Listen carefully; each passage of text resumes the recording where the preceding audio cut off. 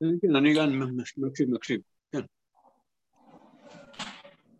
שלום עליכם, אנחנו לומדים היום בעזרת השם, דף ח"ז עמוד בייס. אומר רבי יוחנן, מאן דמתרגם לי בבוקר אליבא דבן בגבג, מוביל נא מניה בתרי לבי מסוס. מי שיסביר לי את הצורך לפי בן בגבג, את הצורך במה שהתורה כתבה בבוקר, אז אני יוביל לו את הבגדים שלו לבית המרחץ, אני מאוד מאוד יכבד אותו. שואלת הגמרא, מה איתה? רבי יוחנן, מה הפריע לך במילה בוקר? הרי בכל המילים האחרות אתה כן לא מצליח להבין. מה מפריע לך במילה הזאת? מתרץ לך הגמרא, כולו צריכי. אני חייב לכתוב את המילה בצוין, ביין ובשחר. אבל בבוקר, לבר מבוקר זה לא יצורך. את המילה בוקר היא מיותרת. הייתי יודע את החידוש שמותר לשלם על הבשר ולהבליע את האור, גם אם התורה לא הייתה כותבת את זה. למה? דאי כוסף רחמונה בבוקר. אם התורה הייתה כותבת בכל אשר תא ונפשך, וגם בבוקר. אז האבא אמינא, בבוקר הוא דמזדבן על גב אוירו. הבקר אפשר לקנות לא רק את הבקר, אלא גם את האור. למה? משום דגופי. בגלל שזה חלק מהגוף שלו, אתה לא יכול להפשיט לו את האור מתישהו בחיים. אז שהתורה מתירה את הבקר, אוטומטית זה בקר חי, זה כולל את האור. אבל צאן על גב גיזוסו, אבל הייתי אומר דווקא בוקר מותר את האור, אבל צאן על גב גיזוסו של הצמר, דלאו גופיו, זה סתם רווח, אימה לא. לכן התורה צריכה לכתוב לך מפורש גם צאן. ואי כוסף רחמונה בצאן, אבא אמינא על גב גיזוסו, הייתי יודע באמת על גב גיזוסו, אבל אבא אמינא משום דמחובר בו, בגלל שאין מה לעשות, בסופו של דבר, הצאן שהוא גדל, הקדוש ברוך הוא קבע שאיך הוא גדל, הוא גדל שיש בשר וגם את הצמר. אבל יין על גב קנקנוי, אבל יין והקנקן הרי ודאי שהוא לא מחובר, אימה לא, אולי אסור. אז לכן התורה צריכה לכתוב גם יין. ואי כוסף רחמונה ביין, ואמינא משום דייני נטירוסי, בגלל שזאת השמירה שלו. אני לא יכול לקחת את היין בלי שיש לי כלי אחיזה. אז לכן פה התורה התירה. אבל תמד, מי שהחמיץ, אבל הסיפור הזה של תמד, שהחרצנים החמיצו את המים, דקיוע בעלמה, הוא רק טעם. ודאי שהוא לא חלק מהדבר. אימה לא, אולי עשו. כוסף רחמונה שיחר. לכן התורה צריכה לכתוב שיחר. אומר רבי יוחנן, בוא עכשיו נסתכל הפוך. לא נתחיל מבוקר, צאן, יין, שחר, אלא בוא נתחיל מהחידוש הכי גדול, לכתוב שחר. והיא כוסף רחמונה בשחר. אבא אמינא, אתה יודע מהי שחר? לא תמד שהחמיץ, אלא זה דווילו כאיליס, זה דווילו שהגיע מהעיר כאיליס. מה זה? דווילו, הכוונה, דווילו זה תאנים מיובשות שהן דבוקות, שהן מגיעים מהעיר כאיליס. שוודאי זה מותר, למה דפיירהו? בגלל שזה פרי. אבל יין על גב קנקנוי, אימה לא, אולי אסור, כי זה לא פרי ממש. לכן כתבנו את המילה יין. ואי כוסף רחמון יין על גב קנקנוי, הייתי אומר דיינו נטירוסי, כי זה שומר. אבל צוין על גב גיבדוסו, מה הטעם? זה לא שומר. הצאן יכול להסתדר גם בלי הצמר. אימה לא, אולי אסור. לכן כוסף רחמון לצאן. אפילו על גב גיזוסו גם כן מותו. בבוקר, למה לי? אבל למה צריך להוסיף את המילה בבוקר? בוקר, אם בצאן התרתי, אפילו שהצמר זה דבר נפרד, אפשר להפריד אותו, ולא יקרה לצאן שום דבר, והתרתי, אז את האור שאני לא יכול להפשיט, ודאי שמותר. למה התורה צריכה לכתוב לי את המילה בבוקר? אומר רבי יוחנן, זה מיותר, אני לא מבין למה צריך את זה. וכי תאמר, אולי תענה לי כך, דאי לא כוסף רחמונה בבוקר, אם לא הייתי כותב את המילה בבוקר, אלא הייתי כותב רק צאן, אבא אמינא, צאן על גב אוירוי, על גב גיזוסו לא. הייתי אומר, אתה יודע בצאן מה הכוונה שמותר?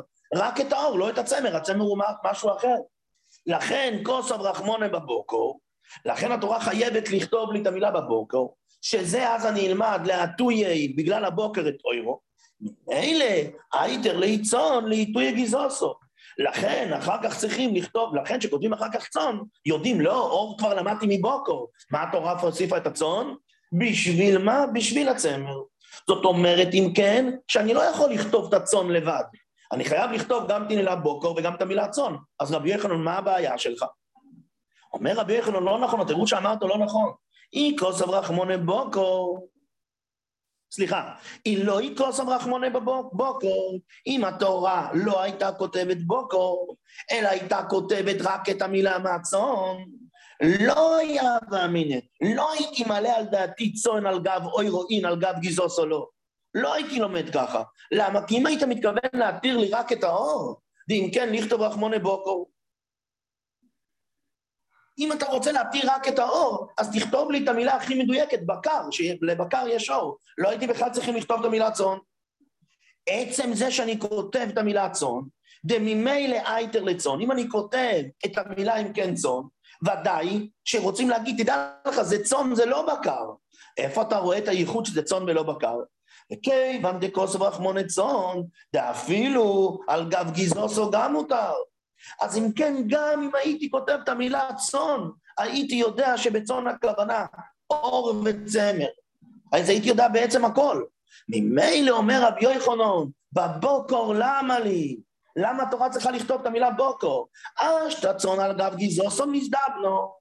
אם אפילו צאן מותר לך לקנות אותו, לא רק אותו בעצמו, אלא אפילו על גב גיזוסו, גם את הצמר. בוקר על גב אוירו מבעיה. וזה פשוט. היינו דכאומר רבי יוחנן, מאן דמתרגני בבוקר, אליבא דבן בגבג, מוביל נא מאנה לבי מסוסי. מי שיסביר לי, אני כל כך אכבד אותו, אני אקח אותו לבי מסוסי, כי אני לא מבין. טוב, סיימנו את העניין הזה. אנחנו חוזרים למה שלמדנו בסוף חוב זין עמוד א', שלמדנו שם בנוגע לציר של דגים. האם ציר של דגים מותר או אסור? אבל יש כאלה שאומרים שאפילו דגים אסור. צריך דווקא מתוך הארץ, לא מהים. במייקה מפלגי.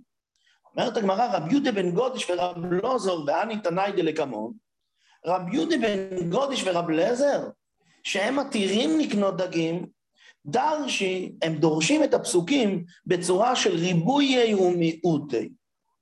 ואני תנוי, בתנאים שמה שאסור דגים, דרשי בצורה של כלל ופרט. מסבירה הגמרא, רב יהודה בן גודש ורב לזר דרשי ריבוי ומיעוטי. מה זאת אומרת? כתוב לנו בפסוק, בנוגע למייסר, ונתת הכסף בכל אשר תאי בנפשך. מה זה בכל? ריבו. ריבה, מה זה אומר? הכל מכל כל, בלי שום מגבלות. אחר כך הפסוק אומר, בבוקר ובצאן וביין ובשיכו. אז אם קודם זה היה ריבוי הכל, פה מה עכשיו הוא אומר? מיית. מה זה מיית? דווקא בוקר ובצאן וביין ובשיכו. הפסוק אומר ואומר, ובכל אשר תשאלכו נפשכו, חוזר וריבו. מה זאת אומרת הוא חוזר וריבו? וזה ההבדל בין כלל פרט וכלל, או ריבוי מיעוט ריבוי. ריבוי מיעוט ריבוי אומר שאני מרבה את הכל מכל כל. אני חוזר ומרבה את הכל מכל כל, חוץ מפרט אחד. אז מה זה? בוא נקרא את זה. ריבו מיית וריבו, ריבו הכל. מהי רבי? רבי כל מילי, כל דבר שנאכל. מה זאת אומרת כל דבר שנאכל? גם דגים. ומהי מיית? לרב לזר מיית ציר של דגים שאין פה את הדג עצמו. לרב יהודה בן גודש הוא מיית את מה של המשנה שלנו, מיית מים ומלח. אבל דגים ודאי הם נאכלים כמו שבקר נאכל, לכן גם אותם אפשר לקנות מכסף של מייס. לעומת זאת, ואני תנוי, שהוציאו גם את הדגים, הם לא דורשים ריבוי מיעוט ריבוי, אלא הם דרשי כלל ופרוט. דתניא ונתת כסף בכל אשר תבנה נפשכו, כלל. מה זה כלל? כל מיני אוכלים. בבוקר ובצאן וביין ובשיכר, מה זה? פרט. רק את זה ולא אחרים. אחר כך, בסוף הפסוק, עוד פעם, ובכל אשר תשאלכו נפשכו, חוזר וכולל. אבל מה פירוש שזה חוזר וכולל? שהוא חוזר וכולל, זה לא הכל, אלא כלל ופרט הכלל, אי אתה דן אלא כאין הפרט. אתה דורש דווקא אם זה כאין הפרט, זה לא ריבוי גמור, והמיעוט של קודם זה מיעוט על דבר ספציפי, אלא זה בא ואומר לך, גם שכללתי זה כלל שדומה לפרט, היסוד שלי הוא הפרט, רק אני מוסיף עוד כלל, אבל היסוד שלי נשאר הפרט, וממילא, מה הפרט, ולכן זה כאין הפרט, מה הפרט מפוירוש פרי מפרי, נכון? כי הרי היה לי פירות, החלפתי לכסף, צריך להפוך אותם עוד פעם לבקר, עוד פעם לצאן, עוד פעם ליין, עוד פעם לשחר, אז זה פרי מפרי, וגידולי קרקע, אף כל פרי ופרי וגידולי קרקע, ולכן אני אומר, דגים הם לא גידולי קרקע, אז הם לא דומים לפרט, זה לא כאין הפרט, אז אני מוציא גם את הדגים. ותניה אידך, ותניה אחרת לומדת כך, מה הפרט מפוירוש? ולד ולודיס הארץ, גם ולד וגם מבלדות הארץ, תוצאה של הארץ. אף כל ולד ובלד תוצאות הארץ, ולדות הארץ, ולא דגים. אומרת הגמרא, מה ביניו? מה ההבדל בין התניה הראשונה לתניה השנייה? הרי בשניהם כתוב כאין הפרט. אז זה אומר לי כאין הפרט מצד גידולי קרקע, וזה אומר ולד ולודיס הארץ, מהי ביניו? סליחה, מהי ביניו? במה נחלקות שתי הברייתות האחרונות? אומר אביי דוגים יקרא ביניו. למען דאמר שצריכים פרי ופרי וגידולי קרקע, אז גם כן אני דוג עם גידולי קרקע נינו. למה? כי גם הדגים הרי ניזונים מן הצומח במה? בתוך הנה, תסתכלו ברש"י האחרון, דוג עם גידולי קרקע נינו, כסובר שהדוגים ניזונים מן הקרקע. אבל למען דאמר ולד ולודיס הארץ, אז מה שנולדו בהתחלה מהארץ, אז דוגים ממה יבראו, ולא מהמים, הם ברואים שבים ולא ברואים שביבושו, הם לא נוצרו מהיבושו, ממילא הם לא יכולים להיכלל בתוך הפסוקים של כסף מייזר. תודה להשם, סיימנו דף ח"ז עמוד בייס.